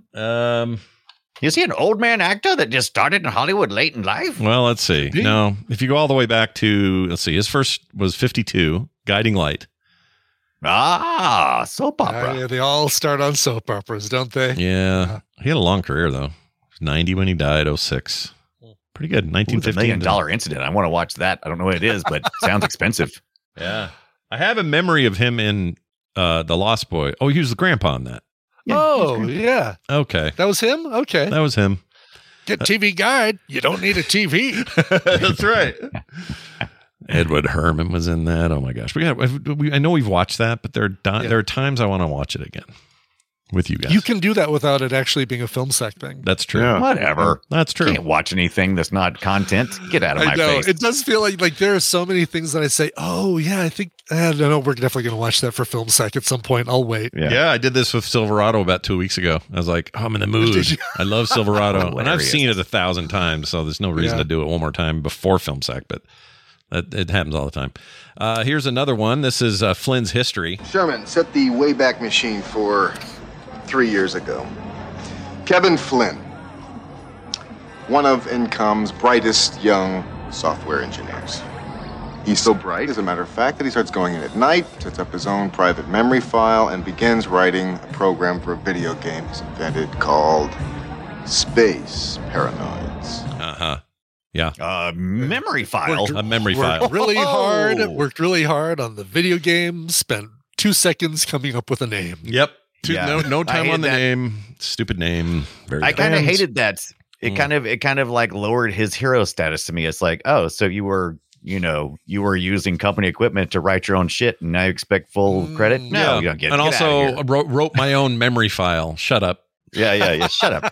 And it's important that we recognize that Wayback Machine is a reference to Rocky and Bullwinkle. Right? Yeah, I even said Sherman, I Mr. think. Peabody. Let's see, did you say Sherman? Sherman, set the Wayback... Yeah, I did. Yeah, I like that reference.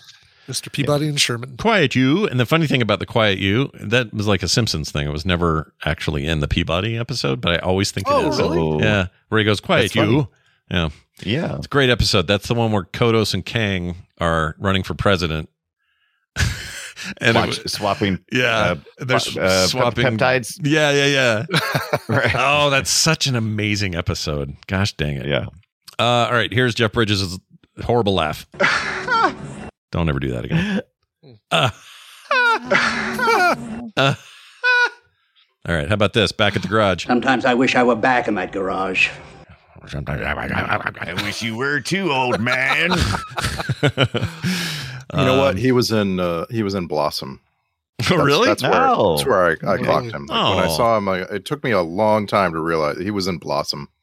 That always makes me think about Bill Bixby used to direct Blossom before he died. I did not know that. So that's where he went after you walked off all sad and stuff. Yep. Is that what he was doing? That's right. Yeah, I'm hiding out, directing a really crappy. Don't tell the reporter where I'm at. That's right. And I've never seen a single episode of Blossom. You're fine. You're 100% fine. Single. Yeah, I'm not going to get the Dukes of Hazzard shit for not watching any Blossom. No. But did you ever watch Punky Brewster? Yeah, did you ever see No, that? I didn't watch Punky Brewster either. You know what? You made the right choice, dude. I saw all this shit, and it's not good. I couldn't tell you a Solil Moon Fry from a Mayim Bialik if you asked. No, I couldn't because of Jeopardy. I can tell you who Mayim Bialik is. Yeah, she's pretty great, but she's great. Yeah, that show Blossom sucked. It sucked. Come on, Scott. Didn't even watch it for the Soap connection because Ted Wass, who played Danny on Soap, was the dad on that show, and that even wasn't enough for me to watch it. And he was a good dad. The problem is every week it felt like a special episode. It's like, oh, your friend has HIV. Now we're gonna have a very sad. Yeah, moment. that's what Blossom was. Blossom was a special episode. That's what you did. Yeah. It was one of those. There was a time when we did these heartfelt comedies. We don't do them as much anymore. I'm glad we don't, because I hate them. The only way they work, here's how they work. Seinfeld cured me of wanting any of that, because they didn't do any of that. They were like, you know what? Every episode's just for humor, and we're not doing any any of that. Friends had special stuff. That pissed me off. Cheers. Just about everybody. Yeah. You make me feel it makes me angry. All of you. I don't like it when they try to force feelings out of people in a comedy. It bugs me. Now, where it works, though, is animation. The Simpsons can do it. Futurama did it many times.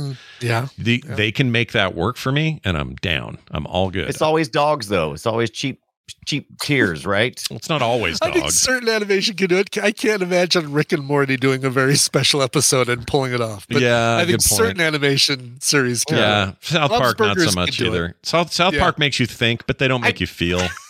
Right. I see. Yeah. I grew up on stuff like Good Times, which was always, it was always like comedy, but under the surface was always like, all right, we've been joking and shit lately, but let's just sit down and talk about the realities of life for a minute. Well, The facts of life. Go ahead. For me, that's like the best, like the high points of a series like, I don't know, Maude or One Day at a Time, or like Alice. Do you remember how it seemed like every season of the OG Roseanne, every season there was a very special episode, like and where I hated those. Yeah. Hated them. Oh, those were the best. No, those were the best. they're terrible. I agree.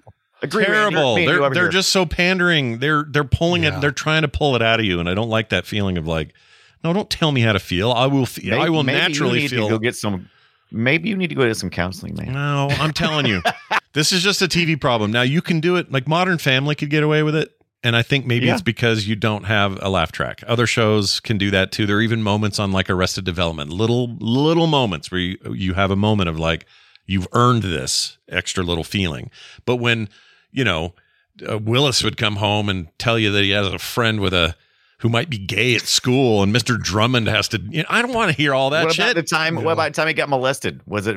But that was a real. He thing, didn't though. His friend did. repairman. Yeah, he Mr. Carlson molested his friend. He didn't get molested, but he was trying to help him deal It wasn't with it. Arnold. Yeah, it was. What about the time? Yeah. What about the time Edith got raped? Yeah, see, F that shit. Yeah. F that. That's not, I'm not saying that those aren't important topics. They are. That was not the show to do it on. Like, I think it's exactly the show to do it on. Hard disagree. And all these other shows too. Like we watched an episode of The Jeffersons at some point a couple years ago where they were grappling with racism. Yeah. And it was like the perfect place, like, because the jokes kind of make a relief valve for you. It seemed like getting an abortion. I think it was important. It was important because we used to have water cooler moments, and it was important for us to address those things as society. Yeah, but I don't need. It seems heavy-handed now. I don't need Arnold Drummond doing it for me. What I'm saying is like it's not earned. It's pandering. And when I'm being pandered to, I recognize it. I can tell when I'm being pandered to. Now, when when art is telling me some of this stuff and it's coming from a very true place, an honest place, I can tell the difference between that and going. It is Mr. perfectly Carlson. okay. It is perfectly okay that it does not land with you. I know that already. I already know that going into it. I know that going into it. I'm just saying when I get pandered to, I can tell. And I think, yeah. And I don't like the importance of it in like what Randy was saying. I mean, there was a point where, we need to have a conversation about race or, rape or things that we couldn't talk about in general in society, and comedy was able to do that. When I was a kid, I watched The Fresh Prince of Bel-Air. I watched every episode. And a lot of times I was watching that show, my parents were sitting in the living room also. Maybe they had a magazine or a newspaper, but The Fresh Prince of Bel-Air was on the television. Yeah. And every third episode of that show makes a very important point about race relations and about policing and about how Black families are, have different struggles. And I just want to believe that some of it got through to my parents, maybe. I see it in shows like I've seen interviews. Especially that this is a really good. I don't mean to talk. We're going way off topic here, but it's fine.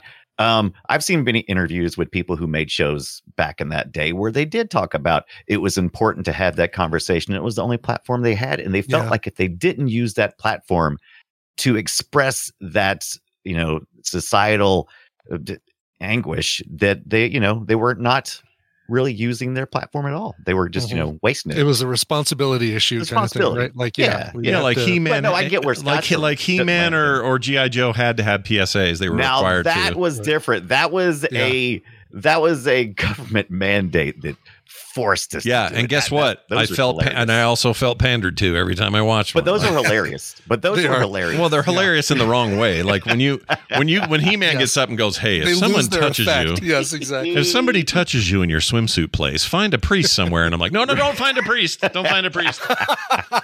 Talk to your mom. It just got absolutely. It feels unearned a lots of times. Yeah, that's all I'm saying. Yeah, I can tell when it's earned and when it's not earned. It's fine. Futurama earns Fifth season at the earliest. Can you do a special episode? That's right.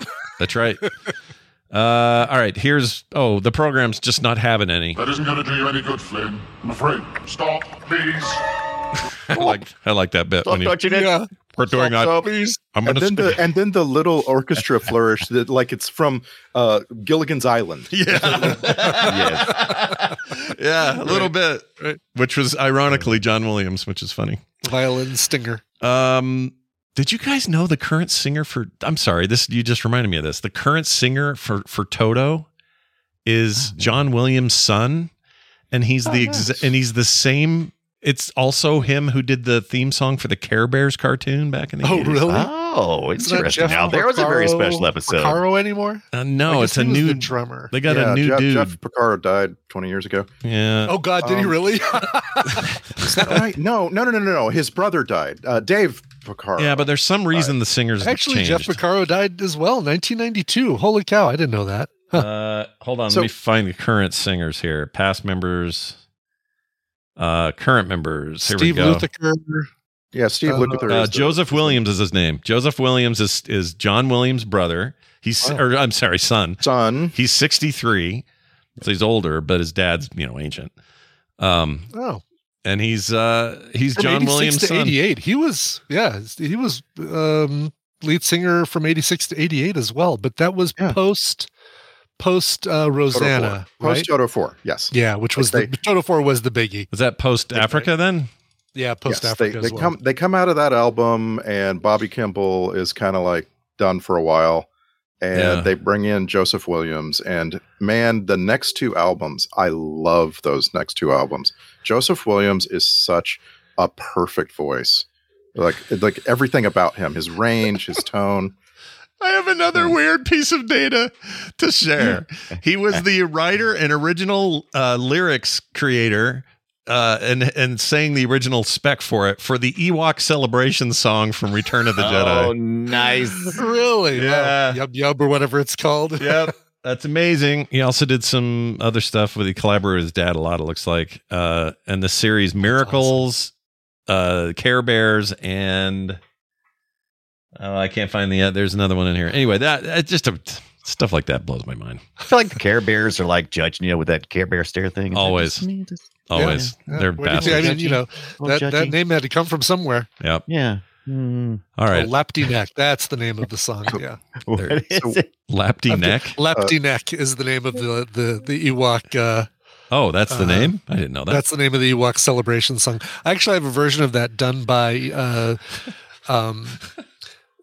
not done by Miko, but done by wasn't Kraftwerk. Shoot, hold on. Give me 2 seconds. I'm going to find it. I love it because it blew my. The Ventures. So the Ventures released an album called Space 2000, but they released it in 2002. And it had covers, instrumental covers of all of the Miko disco covers of all the things like Star Wars, Star Trek, wow, including the Ewok song and the Jabba's Palace song. Yeah. Those disco songs used to be part of my tape rotation. Sure. I used to love that stuff. Yeah. Here's I still have a few of these. Let's get through these. Can I give you one more piece of Toto trivia? Give it. Of course. Give it. Ooh. So they're known for named after the dog from Wizard of Oz.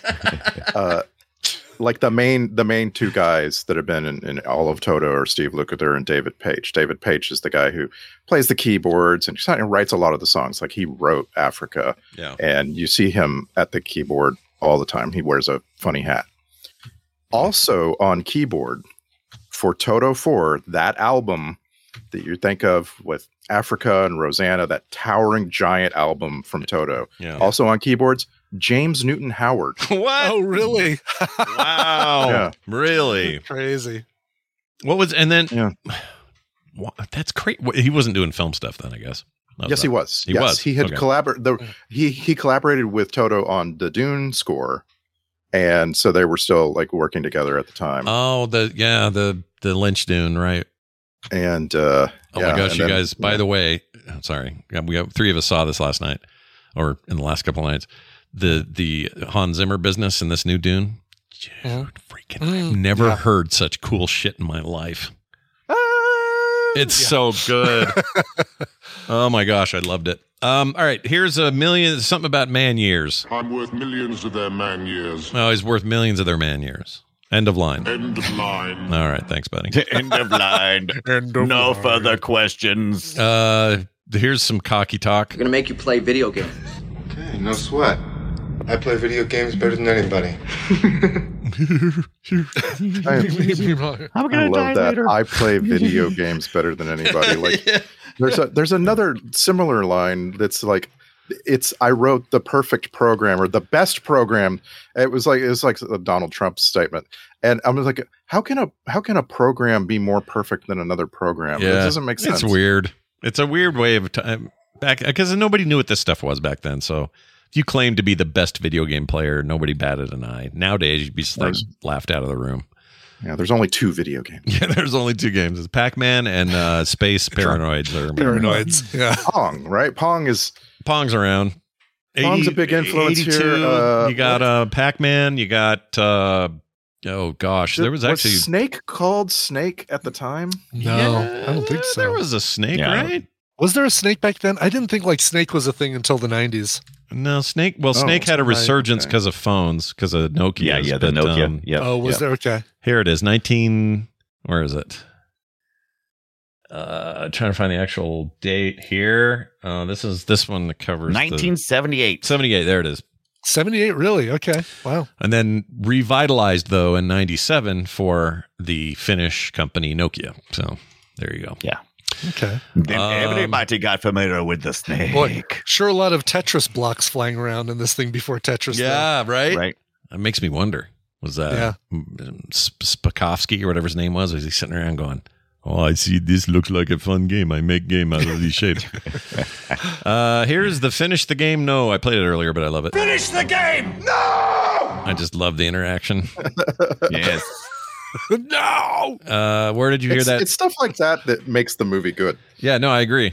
Here's where did you hear that name? Alan. Where did you hear that name? Well, that's your name, isn't it? The name of my user. The name of my user, Martha. Where did you hear that name? Get my user's name out of your mouth. Yeah. Very Martha. Yeah. Okay, this is for Dan, the tabletop man. Greetings program! He loves saying greetings programs. He's super into it. Greetings program. The sounds of these things still give me the willies. They're hunting you. Listen to this.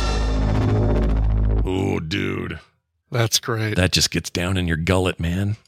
Love it really holds up. The sound effects like that have not really gotten better than that. Like I agree. Sound works amazing in this movie. Also, the music is appropriate. I would say it's a little too of its time in some ways because even the new movie is the Daft Punk soundtrack, the score stuff is very synthy to its strength, but this didn't pull me out the way a lot of these do. Partly, I guess it's because it's Tron and everything's computery and stuff, but that stuff held up. I was impressed with all that. And the Journey song. There's a Journey song that we hear when we go to the arcade, and apparently it lasts for many, many minutes. Oh, I thought that was. Oh wait, well that's in Legacy also. Did they do it in the? I don't remember it in this one. Did they do it in this one? I guess they did. Yeah, when we go to the arcade, there's a Journey song called "Only Solutions" that's playing, and it's just always playing. What's the one that goes? Separate Ways. Yeah, Separate Ways is in Legacy. As soon as he gets here, he turns on all the power, and that song immediately starts blaring. Some conscripts. I want those conscripts. All right. That's cool. Okay, but what are conscripts? Yeah, explain it. Okay, you can have them, but what are they? How about this? Constant sound of this all the time.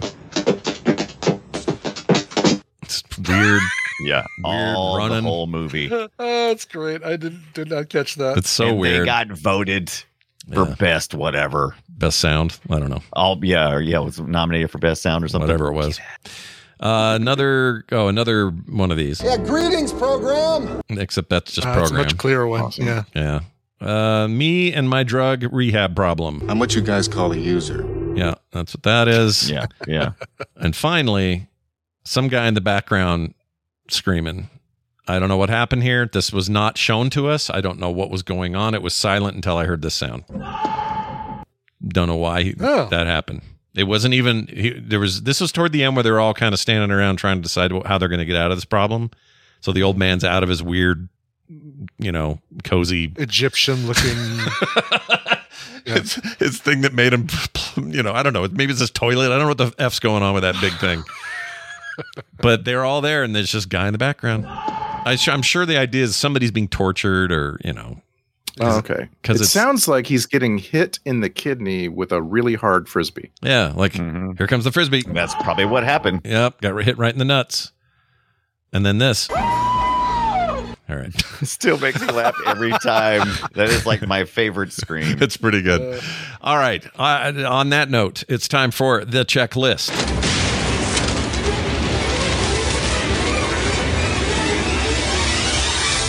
The film set checklist goes like this. Everyone's feet sure make a lot of noise in this Tron world. Check. Mm-hmm. Everybody needs a little throbbing yes-no ball in their life. Check. And finally, this really is just the story of Jeff Bridges stealing a dude's girlfriend twice. Check.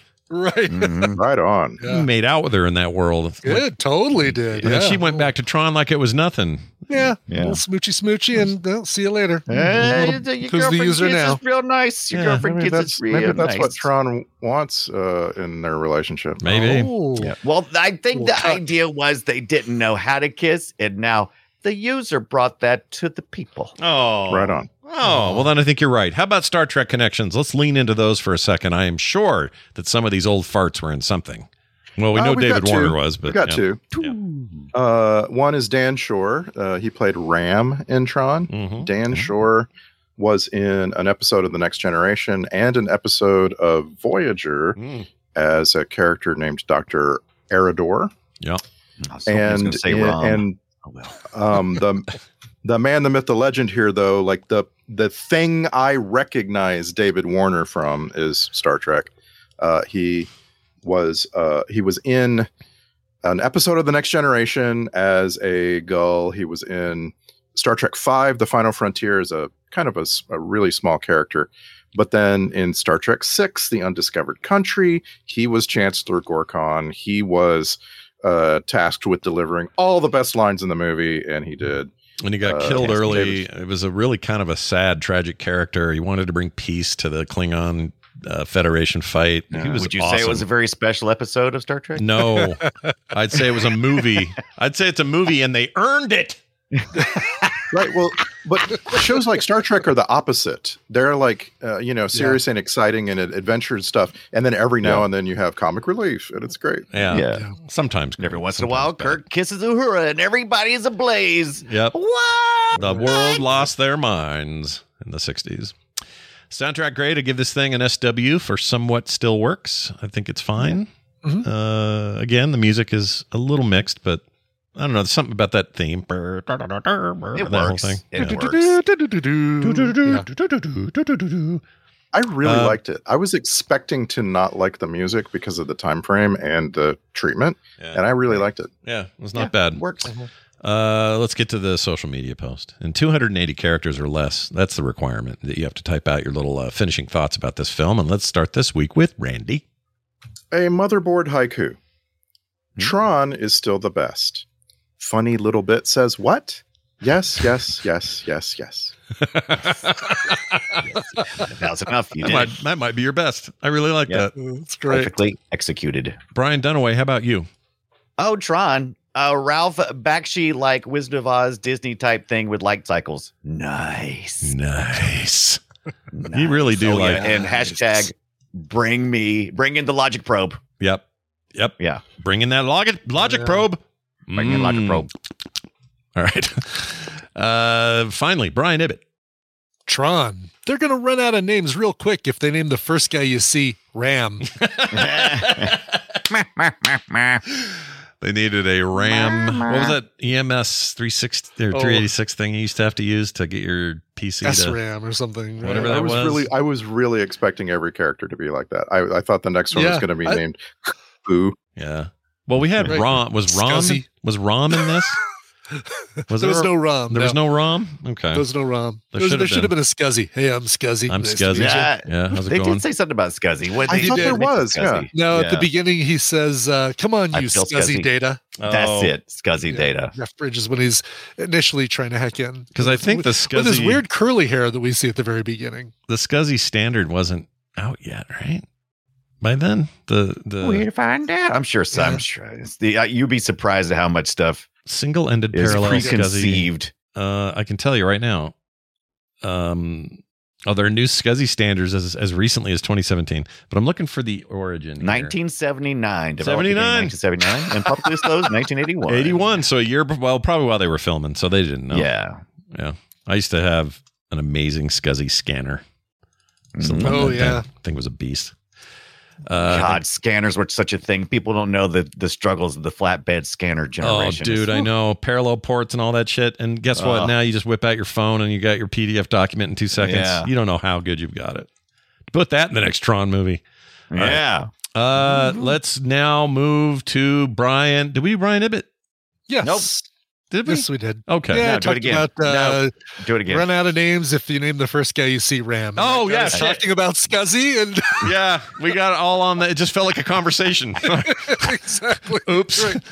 All right. Excellent. Well, that was the genesis for this entire discussion. All right. Now this. Now I feel Scuzzy. I feel a little Scuzzy. I have this in my hands. This is a little piece of paper. It was just handed to me.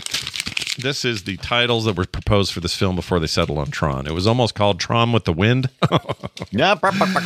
Or Master Program and Commander Line, the far side of the Word document. That's very good. Nicely done. That one took a while. All right, let's get to the quick emails and texts here this week. We got one at filmsack@gmail.com from Neil Morgan, who says, "Hey there, guys. Long time, first time, and long time patron supporter of Frog Pants." Well, thank you very much. Aww. The Ninth Gate is an excellent movie to watch for episode 666. It has lots of devil stuff, very sackable, but also very watchable. Cheers, says Neil. That's a really good suggestion. I don't know what that movie is. That's one I've always wanted to watch and just haven't gotten to. That's a Johnny Depp movie. Is that the one? Okay. Yeah, and yes, I think it's on Amazon Prime. So. This is based on it's got Frank Langella in there. This is based on it's a Roman Polanski movie. Would that be the first Polanski movie we ever saw? May not be any valid sources though. We got Tubi, the Roku channel, none of the usual sources we use. We don't have to be disgusting perverts to watch a Polanski movie, right? do we get put on a list if we watch a Polanski film? Yeah. Did some of his taint rub off on us if we watch? Well, anyway, the word taint was poor use. Yeah, that's right. Yeah, should have thought of something else. Anyway, we'll see. We're making a list. We're talking about it. Yeah. We're thinking. We'll think of this one as well. Neil Morgan, Tattoo Gigolio wrote in via text. This text number is 801-471-0462. Keep your texts and voicemails coming. They said, "Hey, Sackers, just got finished listening to the one about Black Hat. I believe the topic of getting a pro out of prison, he spelled this wrong. Anyway, the help that was brought up, The Rock being a great example. Well, I have another one, The Jackal. Richard Gere is an IRA guy released to help find an assassin, a.k.a. Bruce Willis. I think it's fun and a sackable movie with Jack Black in an awesome cameo. Would love your take on it. I also think about Tough Guys with Burt Lancaster, Kirk Douglas, and Dana Carvey, if it was ever streaming." Yeah. The Jackal, I thought we did, and so I looked it up, and we haven't too. I don't think we have. I think we did something. I'm mixing it up with the one where Banderas is the assassin. Oh, let me. Is that just called Assassins? I can't remember. Jackal. Wasn't there an assassin? We have not sacked Jackal. Jackal is not. Yeah, we've God, not. Why done did I it. watch that recently? I have no reason to watch that thing, and I know I've seen it in the last 5 years, and I could have sworn it was Assassins. Yeah, I don't know what that is. So, I mean, I know what it is, but I swear we saw it. If we haven't seen it, it seems like one that we could do. Yeah. I don't know anything about Tough Guys. Anyone else seen that? Is that a thing? Yes, I saw that in theaters in the 80s. Forever. Yeah. And it's funny. Like it's like Dana Carvey's the son of one of the two of them, and they're old men, but they're weightlifters. It's almost Mendelbaum It's like kind of that Mendelbaum joke for 2 hours, but I don't know. Is it too funny for Film Sack is the thing, or too intentionally comedy for Film Sack? Dana Carvey, Charles Durning, Eli Walsh. I like him. A former Baron Harkonnen, by the way. Oh yeah, right. Was he? Oh yeah, he was. Yeah. I just think of him as like such a regular with anything the Coens ever did. I never think of him as that, but you're right. He was a pockmarked, freaking pustule-faced Baron Harkonnen. Why'd you go to that? Because the way you said it. Oh, all right. Pockmarked face. Yeah. All right. I can't stand your pockmarked face. I like it. All right, that's it for that. We will consider all of those things. Again, 801-471-0462 or filmsack@gmail.com. That would be fine. And also, if you have not yet done so, please become a patron. Be like Neil Morgan, Fenrock, Illusioned One, Ryan. These are just a few folks who have joined us recently over at patreon.com/filmsack. They get art in the mail. They get monthly host episodes. I forgot who's next. Hold on a second. It's you, Scott. It's me. I'm doing it. It's the you, Scott. It's a you. As if, you know what? I know it's pinned, but it's hard to go get it quick. Anyway, that'll be me. I'll be doing it this month, and I'm very much looking forward to it. You just heard Randy's. More of those on their way. And if you want pre-show content every week, good news. You get that as well, and you'll never get ads. There's lots of reasons. I could name them all, but you should go read them yourself at patreon.com/filmsack and join us today. Our next film will be... Oh, I forgot what we're doing. It's Silverado. Oh, Silverado. Sweet. Ooh. I love Silverado. Kevin Kline, Glover, and Costner. Yep. Costner, Glover, Kline. I wonder what Ibbott's doing next week. Not that anymore. I know. You're going to have to avoid that hard. Don't forget John Cleese. Very fun little short role in this. Brian Dennehy. Jeff Goldblum. Wow. That little lady who's... tiny Linda Hunt. Her, yep. How did you from Dune? How did you know immediately who I meant when I said little? I tiny don't know. lady? I think because we were talking about the Kyle MacLachlan Dune, she was in that too as the. Wasn't she one of the Bene Gesserit? Oh, right. She was one of the. Yep, she was one of the religious freaks. Take your hand in the box.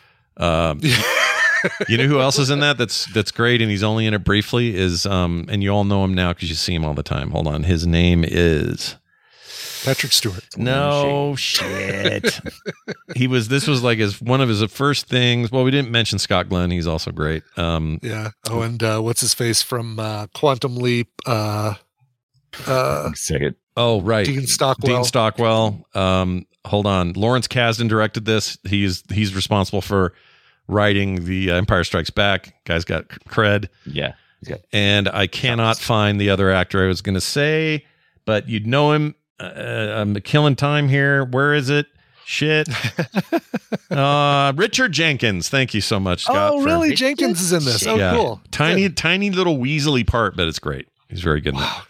Dermot McRolney is in it. Oh, man. Oh, great. Some more of the stellar acting from Rosanna Arquette. Yeah. She's actually not bad in this, if I remember right. But it's been a few minutes. Anyway, I love this movie. Man himself, Jeff Fahey. Yep, Jay Fahey's great. It's a very cool Western. I'm a giant fan.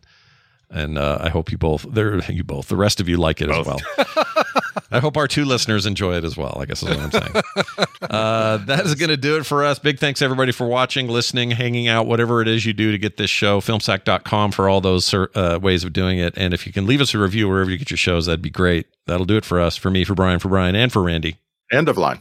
We'll see you next time.